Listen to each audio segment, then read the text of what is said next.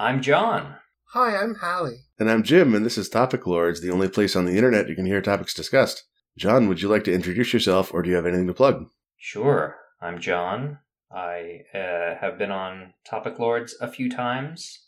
According to the list, someone who had access, I actually know who it is this time, someone who had access to the Topic Lords bucket, to the topic bucket rather, decided to determine who had been on the show the most. You've been on 9 times, so this is number 10.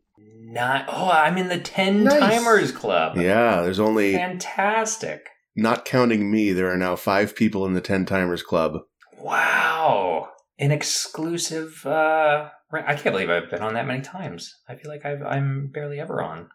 Well, 10 times in like 3 years is, not actually that many. Has it been 3 years? Almost. This is going to be episode like 145.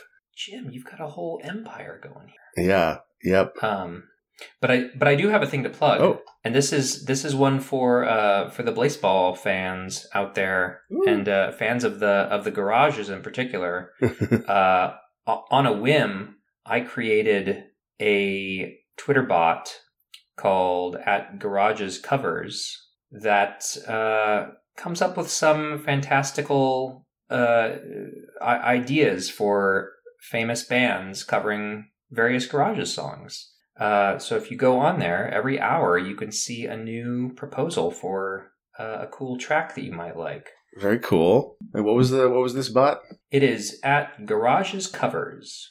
I mean, and I don't know if everyone knows the music of the Garages, but it's a band that came out of people who were inspired by the cultural phenomenon of Blaseball to make music about it. Right. And they're very good. There's 20-something people in the band. And so you can imagine Elliott Smith performing their track Remember Them, Seb version. Right. Or Neutral Milk Hotel performing Replacement Waltz. So anyway, that's a thing that I've put out into the world. It's been a lot of fun. And the world's just going to have to deal. Yeah, whether you like it or not. The Garages. So that's me. Hello. Hello. Good to be here. Hello. And Hallie, would you like to introduce yourself, or do you have anything to plug? I'm Hallie. I'm an increasingly hard-to-describe person. Nice. Keep everyone guessing forever. I mean, there's a through line there somewhere. I don't know what my career is now. You're just well on your way to becoming Public Universal Friend. I mean, God, I fucking wish. Public Universal Friend, fucking cool. Fucking love that asshole. Not anyway. I was trying to think of like a good, like, rad, gender-neutral term. You're reclaiming the word asshole. I mean, yeah, that friend. I guess friend is the right word there. What a good friend. What a good friend. No, I'm Hallie. I live in Maine and do a bunch of stuff generally around education, technology, and spirituality. Usually 2 out of 3 at any given pursuit. What do I have to plug? That podcast that I plugged last time still hasn't shipped. We've done more interviews for it, but my co-host's life has been a living hell. So not a living hell. Anyway, I'm talking too much. I don't think this is relevant to anyone because this will be out after then, and none of you or very few of you are in Maine. But I'm running a workshop in 2 weeks. Where we'll talk about it later, but where we talk about fandom and, like, the sort of fan mythos that we're into, like Star Wars and those, and try to use them in a spiritual context, but I'll talk about that later. Yeah, this sounds like, okay, so you can say you're plugging, this is the sort of thing that sometimes happens in Maine. Yeah, I'm plugging Maine is cool, especially in the summer. I've come so close to making it to Maine multiple times, and every time it's like I'll be in Massachusetts and I'll just be like, is this the time that I go to Maine? And it always just seems too far. Like coming back from Western Mass in the direction of Boston, and it's just like, if I just go left, I'll be there. Yeah. How often, for reference, do you end up in Massachusetts? Maybe once a year for the last couple of years. I have some friends who live out there, and it's so beautiful. It is. And the first time I ever went to Western Mass was in October, and it was just like the leaves were perfect. And so now every time we have an opportunity, we try to make our way back to that part of the country around that time of the year. But I had a friend of mine went to Maine last year in maybe like August or September, like right as the leaves started changing, and she's like camped out for a week. And I was incredibly jealous of that. So Yeah. Maine sounds incredible. One day I'll make it to Maine. It is. It's nice. It's cold in the winters, but like not as much as the Midwest even. So Right. Yeah, having been in the Midwest, can confirm. I guess I'm going to plug finding the right microphone settings. Oh. I've been recording my voice more often than usual recently. I actually don't know if the listeners to the podcast are going to be able to tell the difference. I'd be curious. But I've been recording my voice more often recently because I've been doing the Mario Let's Play. And I didn't even do this on purpose, but like somehow one time I got this incredibly clear voice that I really liked, a voice recording that I really liked. And I've just desperately been clinging to whatever, like a cargo cult processes that made this happen. And it's, I don't know, I just really like how it sounds, and maybe I should learn how this stuff really works. What's your setup? I have a Blue Yeti, which is just, it's just I don't need, so which means I don't need like a preamp or anything. It's just all in one thing, plugs into a USB port, and recording into Audacity.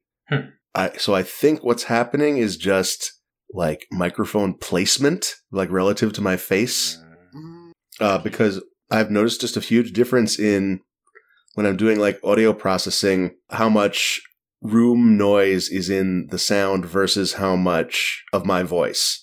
Like, so you can use noise reduction to reduce room noise, like reduce like hums and hisses and that sort of thing. And it does an okay job, but you still get the room tone, like the reverb, which is more arguably part of your voice than it is the ambient noise. But for whatever reason, the way I'm doing it now, I get a lot less perceptible reverb in the recording, and I don't have to do anywhere near as much noise reduction. And man, I would love to know how I did it so I could do it again on purpose. There's like the time that when I played through Bloodborne, there were like 4 bosses that I just didn't even have to try. I just did them once, and that got them the first try, and if I ever replay that game, those are the 4 bosses that are like I'm the most terrified of, because I have no idea. Mm-hmm. I have no idea how I did it. Wait, which bosses were they though?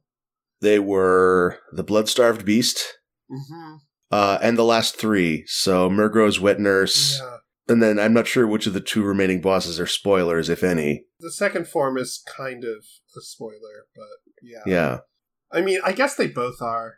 Sort of, kind of. So, like, the last 3 bosses of the game just, like, blitzed right through with no retries. Just seeing the code, seeing how it's all connected. I guess so. Like, honestly, I think I was over-leveled. Although, it's not like I did a bunch of side quests. Like, I didn't do the DLC, so I don't know how that happened.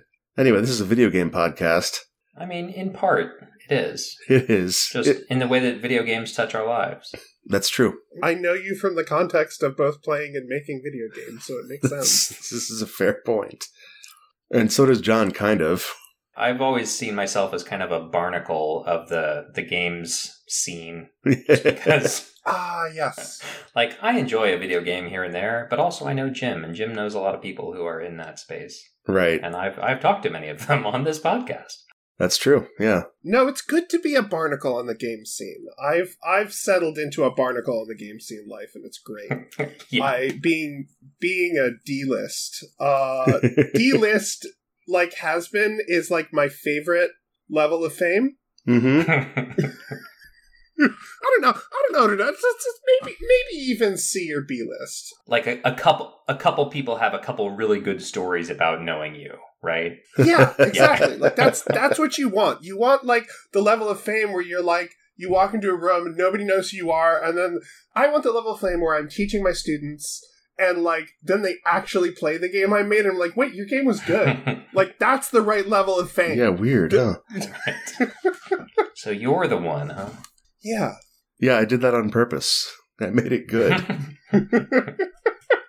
Surprise. Are we ready to start on some topics? Sure. Both feet into the bucket of topics. Oh, gross. You're going to make a mess. Hallie, your topic is finding value in shared imagined spaces and worlds outside of religious contexts.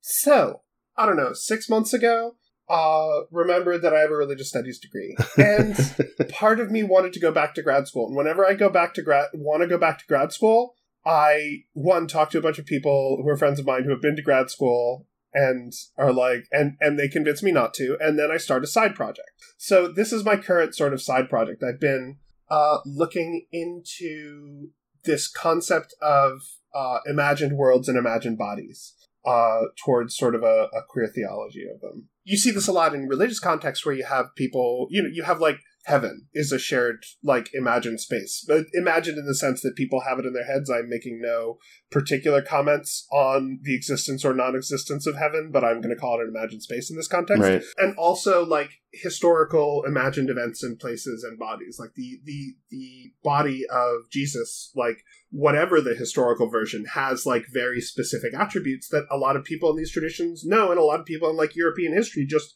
knew. So you have these, like, bodies and these spaces that exist entirely in the imaginary to facilitate communication and create community cohesion and canon, and that's really interesting to me. And I know a lot of people who have, for a lot of very good reasons, lost or do not have a relationship with the religious tradition or have a very negative relationship with the religious tradition they grew up in. And I do not blame them at all. I'm, like, weirdly lucky to have grown up in a religion that doesn't do that to people, honestly. And honestly, it still does. So, like, but, like, having studied the value, like, I studied mostly mystical traditions. I'm very into, like, even as a Quaker, like, I believe that everybody has a personal relationship with, like, whatever they consider divine or not divine or truth or reality or whatever. And, like, it's not my place to tell other people what to believe.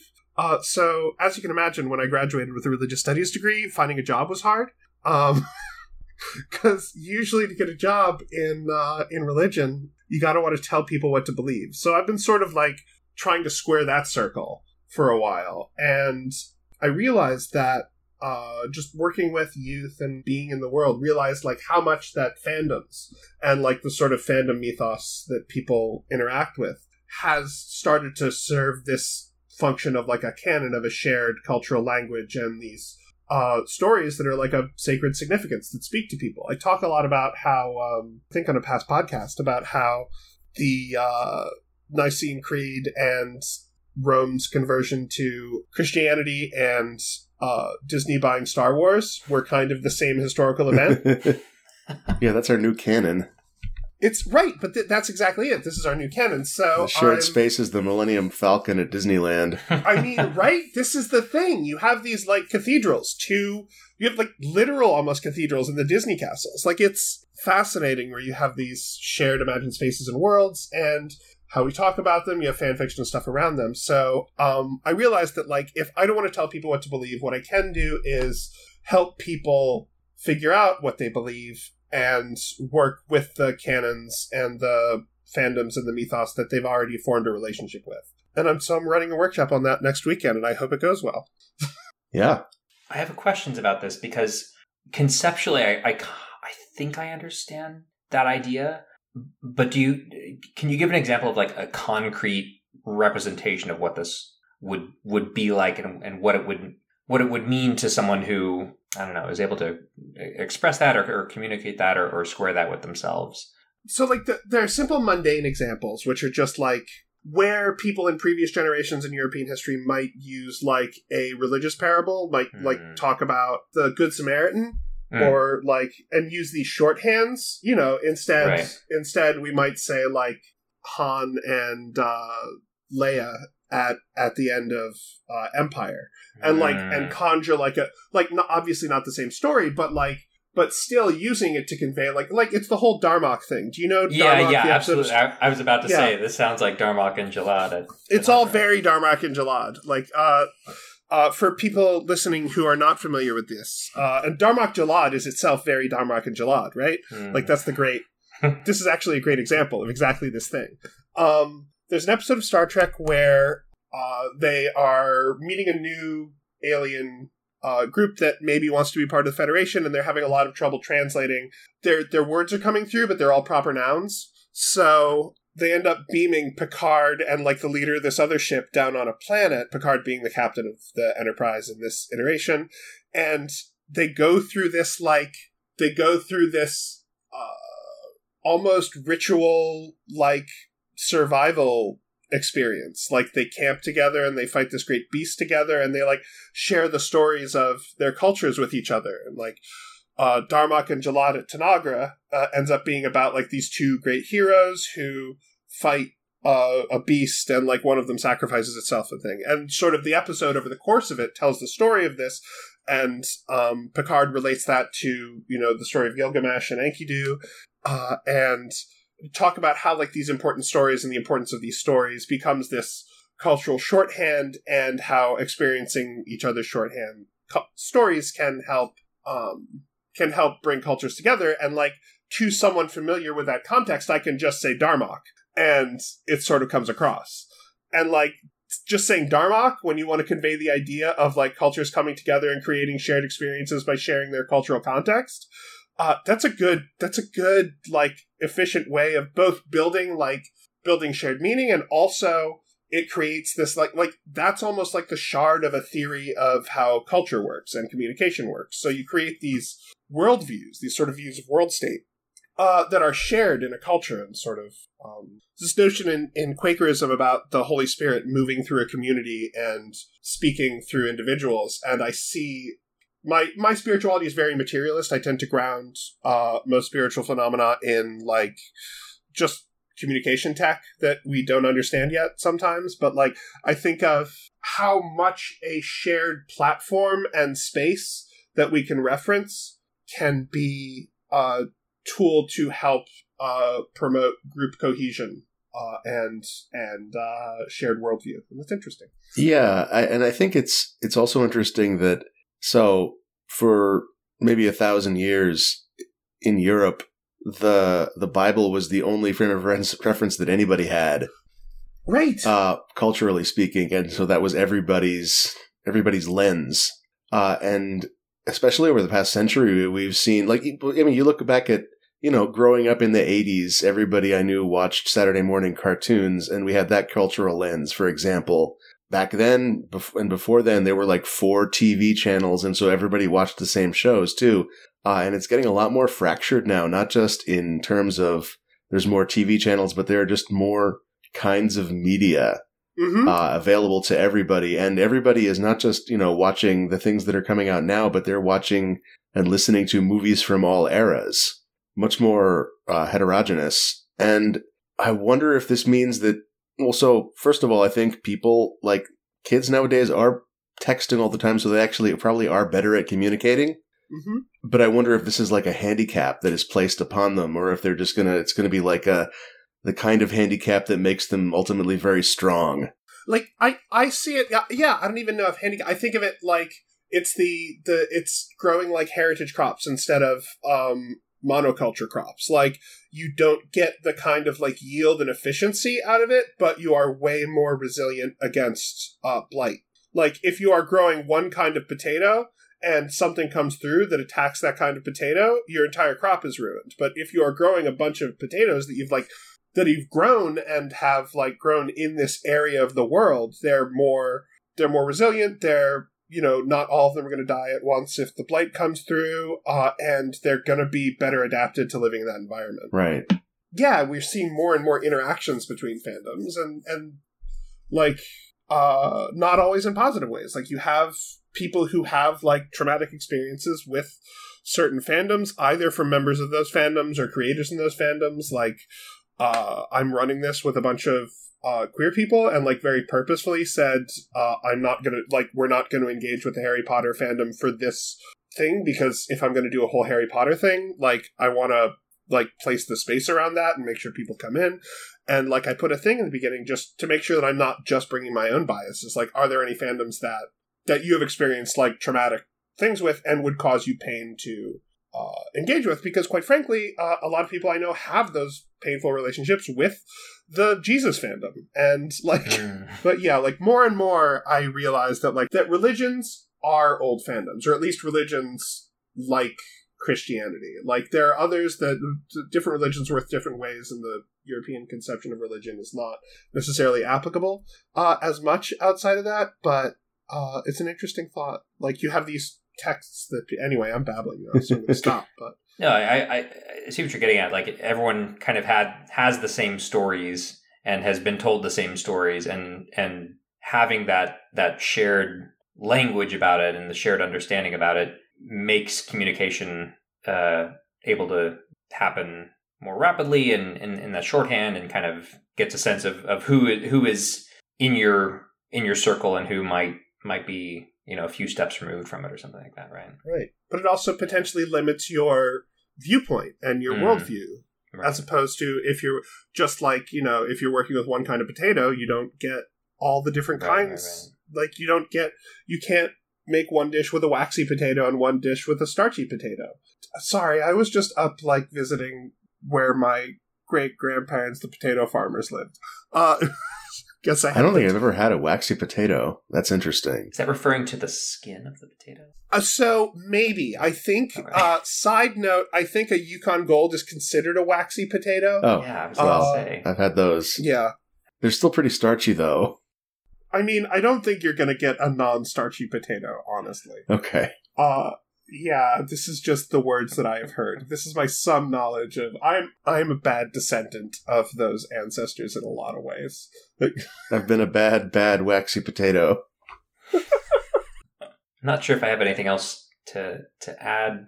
Like, the other thing that comes to mind is just meme culture broadly is kind of a further example of this, right? Where now we have these different references that we make, and, you know, people can have entire conversations just with image macros back and forth and things. Yeah. Yep. Which is great. Like, that to me is a living culture. I don't know. Yep. I like the diversity. I like the thing, but yeah, it creates challenges, and I'm interested in finding tools to help navigate those challenges. Before we move on, Hallie, I would like your opinion on... So we were talking about how the Bible was our only frame of reference for thousands of years, or 1,000 years or more. How good, like, is it, do you think, as a philosophical text compared to, for example, Harry Potter? It's really interesting. I think it is richer because it comes from more sources compiled over longer time as opposed to a single source. So I think, having said that, there's a great podcast called Harry Potter and the Sacred Text. Sorry to plug outside of plugs. That goes through and actually does read the entirety of that book, chapter by chapter, using the tools of sacred analysis. So there is evidence out there, ample evidence, that you can absolutely use those texts. And to some extent, like, I think the act of interpretation and the creation of shared symbols does a lot of the work. Mm-hmm. Not regardless of the source text, but with any sufficiently complex source text. This is one of the reasons I call Terra roguelike literary analysis / spiritual analysis. Right, yes. Yeah, which I think has come up before. Are we ready for another topic? Sure. John, your topic is Final Fantasy Challenge Zero Story and other vaporware games and mods of which no record exists on the internet. Yeah, this one makes me a little sad because I had a lot of hope for this project, and now I don't know if it existed or if I hallucinated it. It's possible. And I hope y'all have your own examples of things that may or may not have ever existed that were very exciting in the moment. So I'm going to go back in time to early 2000s when the internet was still, a lot was going on that was hard to find. It's like a lot of things kind of fly under the radar. And if you're interested in a particular topic, you could find things that were kind of off the beaten path. And so one of the things that I was interested in, and still am interested in, but one of the things I was interested in was Final Fantasy.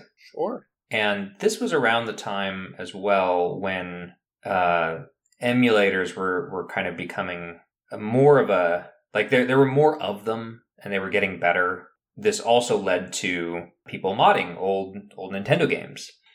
And so one of the ones that I came across was this rather ambitious project.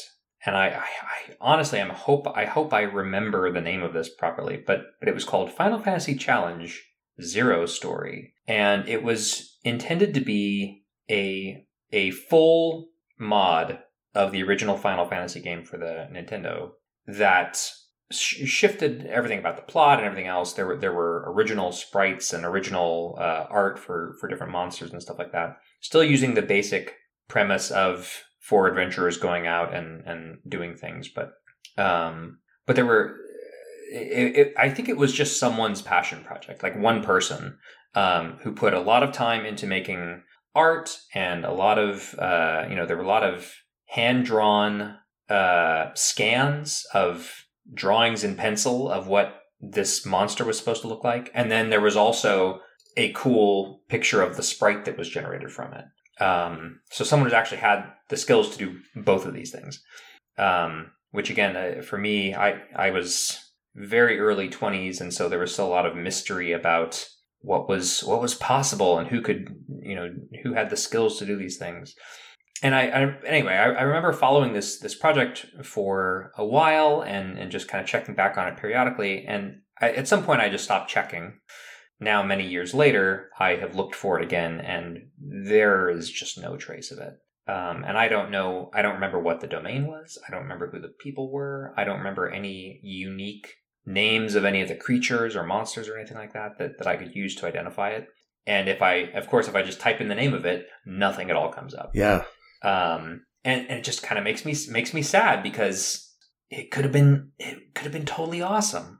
And I wonder what happened if someone if one person doing this, did they just become bored? Did they move on? Did they, who knows? Well, so a total conversion of Final Fantasy VI, was it? This was the Final Fantasy 1. Oh, Final Fantasy 1. Interesting. Yeah. Yeah. That's a lot less ambitious then. That's maybe like doable in a human lifetime. I know, that's what I'm saying. Like it seemed like progress was being made. Like there were screenshots that would be shared periodically and description of like there was this cool mechanic where when you're inside a dungeon, it's going to be all dark. If you stand next to a torch, then it illuminates the area around you, which using a layer transition type thing. So in the time since I last talked about Abraham Lincoln Land and now the Lincoln Soft website has gone dark. So the candles are going out as we speak. All the stars are vanishing from the sky. Entropy sets in. But I'm sure that site is still on archive.org. Perhaps we can go hunting for it in the future. Well, so the question is, can you remember? You'd need to remember the domain name to find it on archive.org. That's the trick. My guess is that people were talking about, if this was a cool mod, probably people were talking about it on forums. Some of those forums are still online, most likely. And it's just a matter of finding the right keywords. Another example from my life, I posted about my experience doing this Seeking Mr. Eden's Name quest line on Reddit. Oh, yeah. And one person replied saying, like, they discovered, like, or they learned a lot about the lore from a blog called Vake Hunter. Vake is I think it's something you hunt in one of the ambitions in that game. And I searched for Vake Hunter and nothing came up. And I was just like, what? This can't possibly have just vanished entirely. And eventually I realized Vake Hunter has a space in it. And then I found the blog. But it was just like, apparently, like, Google has gotten, maybe it's just with fake words like Vake Hunter, where it doesn't know how to, like, autocorrect you by adding a space. Interesting. But I feel like Google search has been getting worse in that, like, more brittle. It's trying to be more do what I mean, but in many cases it's getting more brittle and just worse in general. It's become Clippy, the helper, telling you that, like, oh, it looks like you're trying to do a search for vacuums instead of Vake Hunters or something. Yeah, well, in this case, it didn't give me anything. It's just like zero results. Like, no, doesn't exist. Yeah, no, nothing exists on this internet. Idiot! Why would you search for that? Right. Hallie, do you have an example? I wish I had an example. I wish I had an example so much. I feel sad that I don't have one. That's okay. I have another one. Yeah, please. I just didn't want to, like, dominate the conversation with all my examples. I was also going to say, like, it's fortunate that you don't have one because if you did, it would plague you forever. That's an excellent point, yeah. But it would be good for the show. It would be. Jim, what's your other one, though? I've tweeted about this one. On Slashdot in, like, 1998, they linked to a website for a project that was like it was a Mario 64 clone starring Tux, the Linux mascot. Oh, yeah. You know about this? Or you saw it? I think I saw some of it. Yeah, there were a bunch of games. Yeah, I had not. Yeah, there were a lot of games like this, honestly, in the open source world that, like, yeah, there was TuxKart. TuxKart kind of happened. Yeah, Tux Racer exists. So this was like an open source 3D platformer in the vein of Super Mario 64. Yes. Tux. Okay. It wasn't just like replacing a sprite. It was like no, totally it was different. a new game. And I remember there being a very, very convincing screenshots of like Tux wandering around a volcano. And I can't find anything about it except that like when I tweeted about it, someone replied saying, "Oh yeah, I think that turned out to be a hoax." And that's all I've got to go on. No. But it's totally plausible that like it's so much easier to make a screenshot of a Mario 64 clone than to actually make the Mario 64 clone. So like it's entirely plausible that even if it wasn't a hoax, it was just, yeah, this never got past here's a test scene that I made. Right. Just like proof of concept. Wouldn't it be cool if this existed? Yeah. I'm remembering I did one of these once. Oh yeah, Jamestown. Wait, did... What? No, that came out. Jamestown feels like a fever dream, but it does exist. Yeah. I mean, it does feel like a fever dream. You're not wrong. No, I was thinking, the WorldForge project ages and ages ago, like right out of college, I got super into doing like world building with that project and then somehow accidentally ended up a project manager and had no idea what I was doing.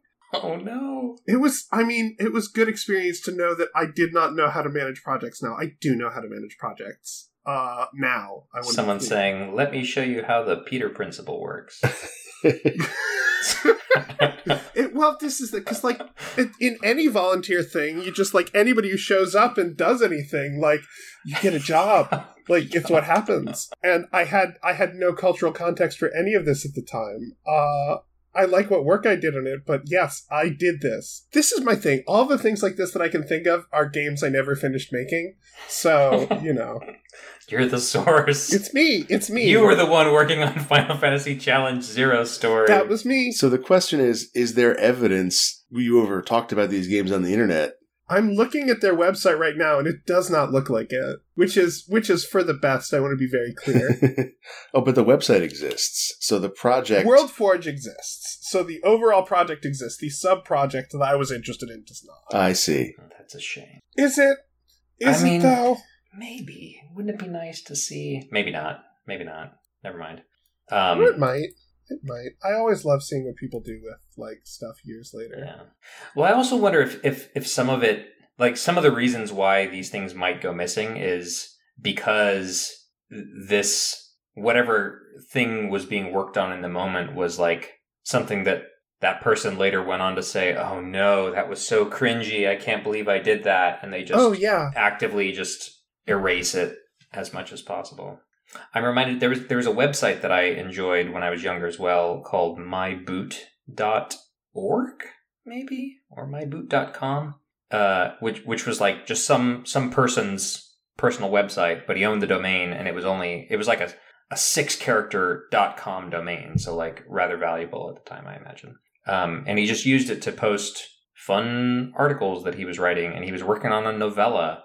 And it turns out that he lives in St. Louis, and he knows people that my family members who live in that area know. But the website is long gone. The novella, which was called She Hates My Futon, I'm sure it's still out there somewhere, but it's not finished.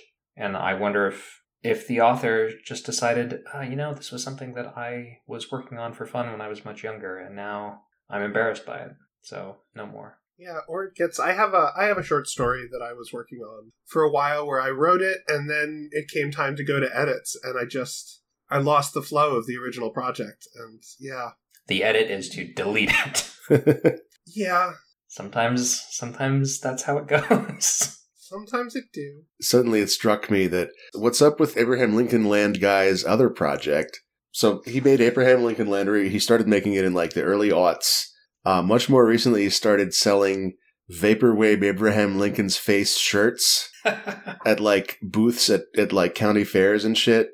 and also on LincolnApparel.com. LincolnApparel.com is also gone.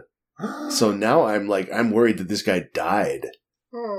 But if he died, wouldn't it be the case that it would still be there? Or was there something in the will that says, in case of my untimely demise, delete all of my domains? Someone has to keep paying the hosting fees. And that's a good point. If you die, then it stops happening. Yeah, I have a whole tabletop role-playing game that did that. It died and stopped paying hosting fees? I mean, I stopped paying hosting fees and forgot that's where the only, existent copy of the full text was living. Oh, no. Yeah, it's fine. It's fine. I enjoy parts of it. I have a quick... Did you check archive.org? I have, but it was locked behind a password, so... Yeah. Yeah. I did that to my own self. It may still have my very first PHP forum that I wrote. Oh, wow. So who knows? I was proud of that. Anyway. You should be. I also had a website in college where I made a bunch of fake reviews of fake bands. And fake album covers for the fake albums that the fake bands put out. That's awesome, though. That's fantastic. And eventually went so far as to record one of the songs. Yes! Committing to the bit! And I have not been able to find it on the internet. One of the topics that we do one of these days should be about how web development used to be fun. Yeah. Ugh. I built a fully functional e-commerce platform in 2,000 lines of Perl. Yeah, I think I'm trying to remember. I think part of the back end of that site might have been Perl. CGI bin. I love Perl. I still love Perl. I gave up on Perl once I discovered Python. And I gave up on it. I just still love it. Oh, sure. Good. That's good. You didn't keep using it until you hated it like me. Oh. I feel bad that I missed all of the Perl jokes, because I feel like Perl was the language about which everyone made the most jokes at some point. It's a good language for those. It's definitely this weird fucking language. It's very strange. It's very like if you made a language out of parts you found in a junkyard. Okay. It's got 6 different steering wheels and they all steer the car. Fucking love it. But one of them's upside down. Oh man. I wrote my first Markov chain text generator. One of them's sticking out next to the brake. You steer with your feet. I've got a long weekend coming up. I think I've got a project ahead. You want to get really good at regexes? I do, in fact. Oh yeah, and regexes can just do everything the language can do again. The thing about learning Perl in a weekend is that you'll learn a subset of Perl that is a reasonable language to use and use that. That's how that works. But if you have to then go and maintain someone else's code, they learned a different subset of Perl than you did. Oh no. And so if you really want the Perl experience, you've got to go do bug fixes in a dozen different Perl projects. I am definitely not going to do that this weekend. Yeah. Sounds like what am I trying to say? Mutually intelligible languages. Sure. Romance languages that you can kind of have things in common. And well, they're not mutually intelligible though, but they are mutually executable. Mutually executable languages. Terrifying. Are we ready for another topic? I would love another topic. My topic is YouTube streams movies now, and they have comments. Oh no. So when I say YouTube streams movies, I'm making a philosophical distinction here. I assume that everybody knows that when I say movies, I mean the kind of movies you would pay to go see in a theater, even though nobody does that anymore. Movies that have been released and are now are no longer in theaters, and now they are on YouTube. Yeah, though. So if you search YouTube for Napoleon, I don't know if this will be true in 6 weeks, but if you search for Napoleon Dynamite, you will find a search result of the full streaming Napoleon Dynamite movie, and it'll say free with ads. Other movies will say buy or rent, but the free with ads movies you can just stream, and if you have ad block on, free with ads just means free on Google's dime. But even on the movies that just say buy or rent, you can go to the page and scroll down, and it's got the upload date. Napoleon Dynamite was uploaded on June 1st, 2022. And there's like a video description, and it's got 24,000 likes and 2,185 comments. It seems like a betrayal of both movies and YouTube. It's kind of a mashup. Yeah, I mean, I'm thinking about taking something out of the context in which you would expect it and putting it in this totally other context where you can still experience it, but the experience you're having is no longer the intended experience. Right. Yeah. A movie that came out in 2004 was not intended to be watched on your phone with a bunch of people commenting below it. Right. Yeah, here's a comment that says it's got a timestamp, 37:43. Dang it. And then a frowny face, and then one of the funniest parts. I mean, and I'm just going to click on the timestamp to see what they're talking about. Oh yes, it's the part where Napoleon's brother Kip is demonstrating how strong the Tupperware is and backs over it with his van and it breaks. And then he says, dang it, and drives away. Which is pretty funny. It's funny to me that we're talking about Napoleon Dynamite and funny Uh-huh. at the same time. I mean, sorry, I didn't mean that to sound the way that it did. And I separately have a Napoleon Dynamite story that I could tell, but I don't know. You could tell it in the comments of the YouTube video for Napoleon Dynamite. I mean, but there's 24,000 comments. No one's gonna find mine. I'll upvote your comment. On you can upvote each other's comments. Is You that can, the idea? you vote on comments, and it's totally clear how they sort everything to the top, but the ones at the top do tend to have more upvotes. I see. They also tend to be more recent, I guess, so it's probably a combination of both. I was gonna say I will be perfectly honest and say that I have not engaged with YouTube the way that I think YouTube wants me to in some time. Mm-hmm. You can also change the sorting to sort by newest comment. Oh, there you go. Oh, man. I want to see the low quality. Oh my god, the top one though. Okay, let's find out what this is. Legend has it that if this was your first movie before you enlisted in the military, then you die on your deployment. Jesus Christ. 2 minutes ago. Edwin Wilkes just making... I'm going to vote on that. I'm going to vote it up. I'm going to vote it up so that it's more likely that listeners to this show will be able to go to the page and see that particular comment. Pedro is so underrated, says Levy Lowe. Is he? He won the election. I feel like a lot of people like Pedro. I mean, did he win the election on his own merits or because his friend is the star of the movie and wore that shirt while doing that cool dance? Yeah, that dance definitely won the election. As I recall, wasn't that a plot point that everyone breaks into cheers once he finishes the dance? I believe so, yeah. I have another fun fact about that I could put in the comments of this, or I could just tell you. I'm going to tell a quick story about Napoleon Dynamite. This is not the story that I was going to tell, but I'm going to tell it anyway. All right, I'm going to transcribe it into this YouTube comment while you tell it. So many years ago, I needed to create an audition tape for a musical extravaganza that my company was doing for some reason. Was this? Wait, should I not be talking about your former employer on National Public Radio? I mean, I don't know. I'm on LinkedIn. People will find me if they're. That's true. You did give out your last name.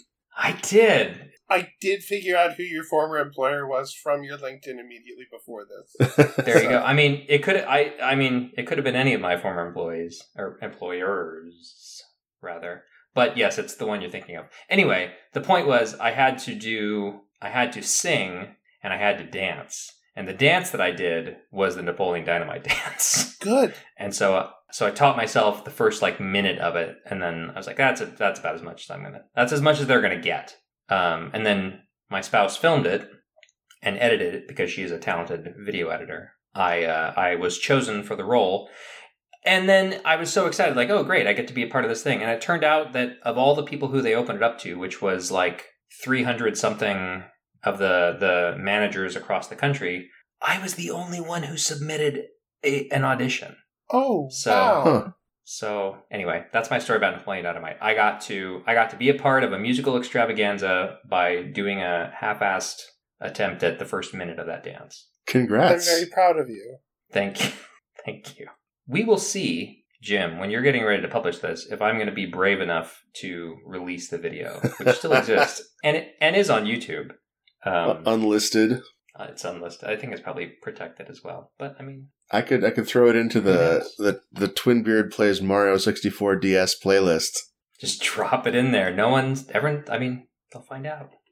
Anyway, that's my story about that. Sorry to derail from your YouTube stream. Good story. Thank you. That's my job, though, to derail. That's everybody's job on this show.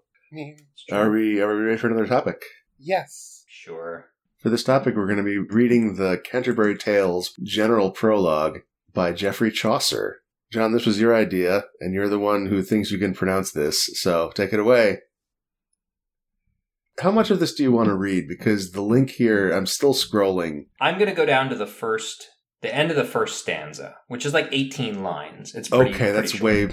way less than the whole thing. I was trying to find the whole thing, just that piece, but it's hard to find it with all the proper accents and things on it. Right. But I'll apologize after. This is the intro to the Canterbury Tales. Juan that April with his shorest sota, the drucht of March hath pierced to the rota, and bathed every vine in switch liqueur, of which vertu engendered is the flour. One Zephyrus ake with his sweet braith, in spirit hath in every holt and haith, the tender cropis, and the young Sona, hath in the ram his halficor sirona. And smaller Fulus maken melodea, that slep in all the nicht with open ear. So pricketh hem nature in here courages, than longen folk to go on pilgrimages, and palmers for to saken stronge strondus, to furna hallwis couth in sondry londas. And specially from every sheerest enda, of Engelon to Canterbury they wenda. The holy blissful martyr for to saka, that hem hath holpen one that they were saka. So before we give our opinions on this poem, I just want to point out the movie Straight Outta Compton has comments turned off. Oh. So we can't see people's opinions about that. I mean, there's I feel like I want to dig deeper on that at some point. Okay, well, and find like what's the cross section of movies really that are out there that do or do not have comments. I didn't mean this to be suddenly much more interesting than the poem we did. I mean, okay. So what do we have to say about Canterbury Tales? Because I couldn't understand any of that. I was following along by reading it. Well, it's Middle English, so it's close to being intelligible, but there are some things that are goofy. I mean, I can kind of explain the things that I know about it. I think there's annotated versions of this that you can read and see the actual modern translation. Yeah, I'm going to go to genius.com. Yeah, but I can do my best to describe from memory what I think the explanations are, and feel free to jump in if I'm getting it wrong. It's about like spring's coming and it's getting warmer, and people want to go on pilgrimages and to go to distant lands. And the whole premise of the Canterbury Tales, if I'm remembering correctly, is that there's this group of travelers who are going together, and they kind of take turns telling stories to each other. And so this is kind of describing their going to Canterbury to seek the holy blissful martyr, as it is. The things that come to mind that are particularly interesting. It mentions the tender crops, so the crops that are still new, the young Sona, so the sun, and then hath in the ram references Aries, the zodiac sign, which is from the middle of March until the middle of April. So this is like half in the ram means like halfway through that period. So right at the beginning of April, and the small birds are singing at night, etc., etc. Getting ready to go on an adventure. I find it super interesting that it is referencing Zephyrus and the ram, and is also all about pilgrimages, so we get like 3 intersecting canons. That's what I find interesting, that you like just as we said, like some 1,000 or so years ago, we're using these shared cultural languages that sort of people know. Everyone on the internet still talks about astrology, but not everyone, but many of the circles I'm in anyway. Yeah, it's still very popular.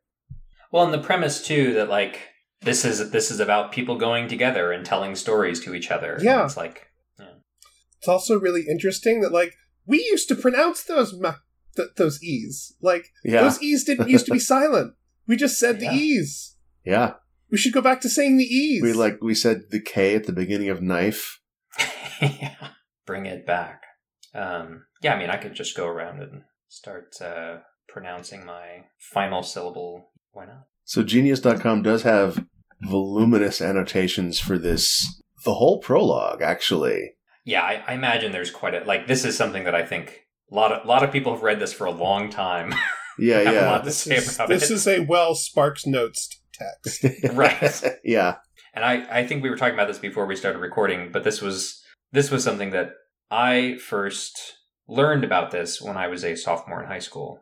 And one of our assignments was to memorize this and perform it in front of the class. Oh. So thank you, Rod Flagler, for making me do that assignment back in the 90s, because it was stayed with me. Yeah. Yeah, did you even have it up in front of you? I did. I mean, the thing is, I still have a lot of the lines memorized, but I don't have them in order memorized. Oh, sure. And so I'll just be kind of, because they kind of have that lilting tempo to them, and so you can kind of just drop things in and like know which ones go together. Like I'll be standing around in the kitchen, I'll just say, "En smalle fules, maken melodea, that slepen all the Nacht with open ear." And then Nan thinks you're sleepwalking and gives you a smack. Well, at this point, she understands that she knows me. She knows that I'll just start jabbering. Yeah, you've been married for a while. We've been married for a while. 10 years in a couple months. Oh, congrats. Yeah, thank you. Yeah. Hopefully that doesn't curse anything that I just said it, but Jeez. Dark times here on Topic Lords. Dark times.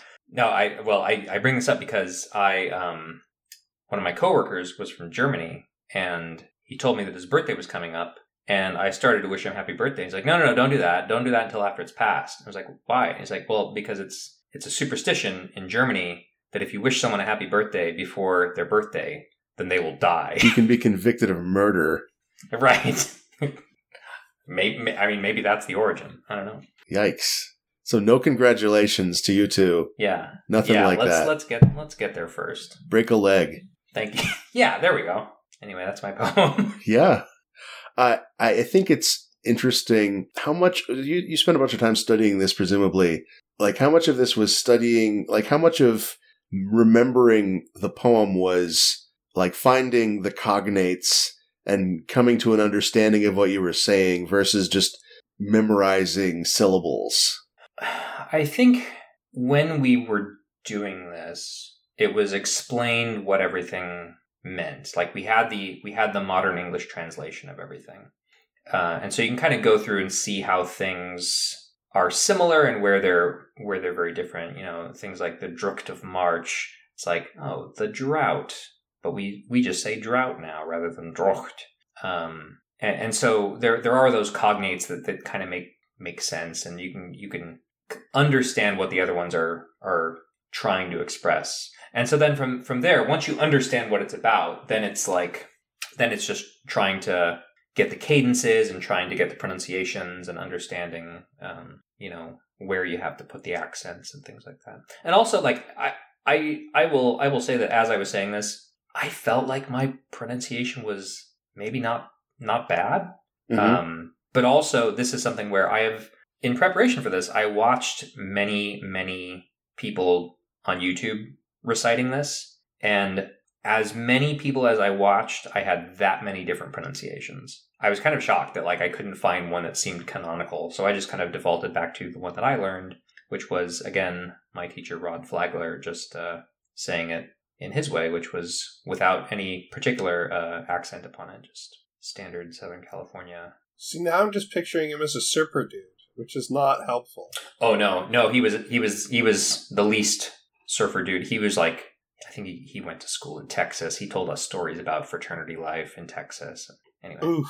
He chewed tobacco in the mornings before class. Did he have a spittoon in class? He had a little Dixie cup. Wow. Yep. Yeah, it was like, and I knew that this, I knew this about him, and then one time I had to come in early to take a test that I had missed, and he was just like fully chewing and spitting. I guess I knew this about this guy, but now I really know it. Chewing tobacco is a very visceral tobacco consumption experience. Right, for everybody around you. It is a thing I used to do, emphasis on used to. Oh, wow. Okay. So you can weigh in on Dixie Cup versus Spittoon. I mean, Dixie Cup is more convenient. Spittoon is so much nicer for the people around you. I used to be a fan of a Gatorade bottle because it has that curved top, so it probably won't spill out. Oh. Yeah, see? Spittoon also has that cool sound when you land it right in there, right? Yeah, it does the ding. True. The paper cup will not ding. Paper cup does not ding. Kids, please don't chew tobacco or dip tobacco. It is terrible. If you chew tobacco, get a Spittoon. Yeah, have some self-respect. The editorial staff of Topic Lords does not endorse chewing tobacco. What's any the tobacco thing product. where you stick it under your lip and you like make TikTok videos like that? What? There's a form of nicotine consumption. Oh, sure. Dip? Dip. Thank you. Where you stick nicotine blob under your lip and it just sticks out of your mouth, and then you make TikTok videos, which is a crucial part of the whole process. Also called snus. Snus in Scandinavia. Yeah. I thought that maybe I'm thinking I'm confusing that with snuff, which is when you just inhale it. Sometimes snus gets called snuff, but it's different. They are both like powdered tobaccos, so maybe there's an etymology there. But yeah, sorry, I was just up in Sweden. Yeah, I also have Swedish ancestors up where the potato farmers were, and and I was visiting that area recently and thinking about the old Family General store, which I believe they used to sell snus at.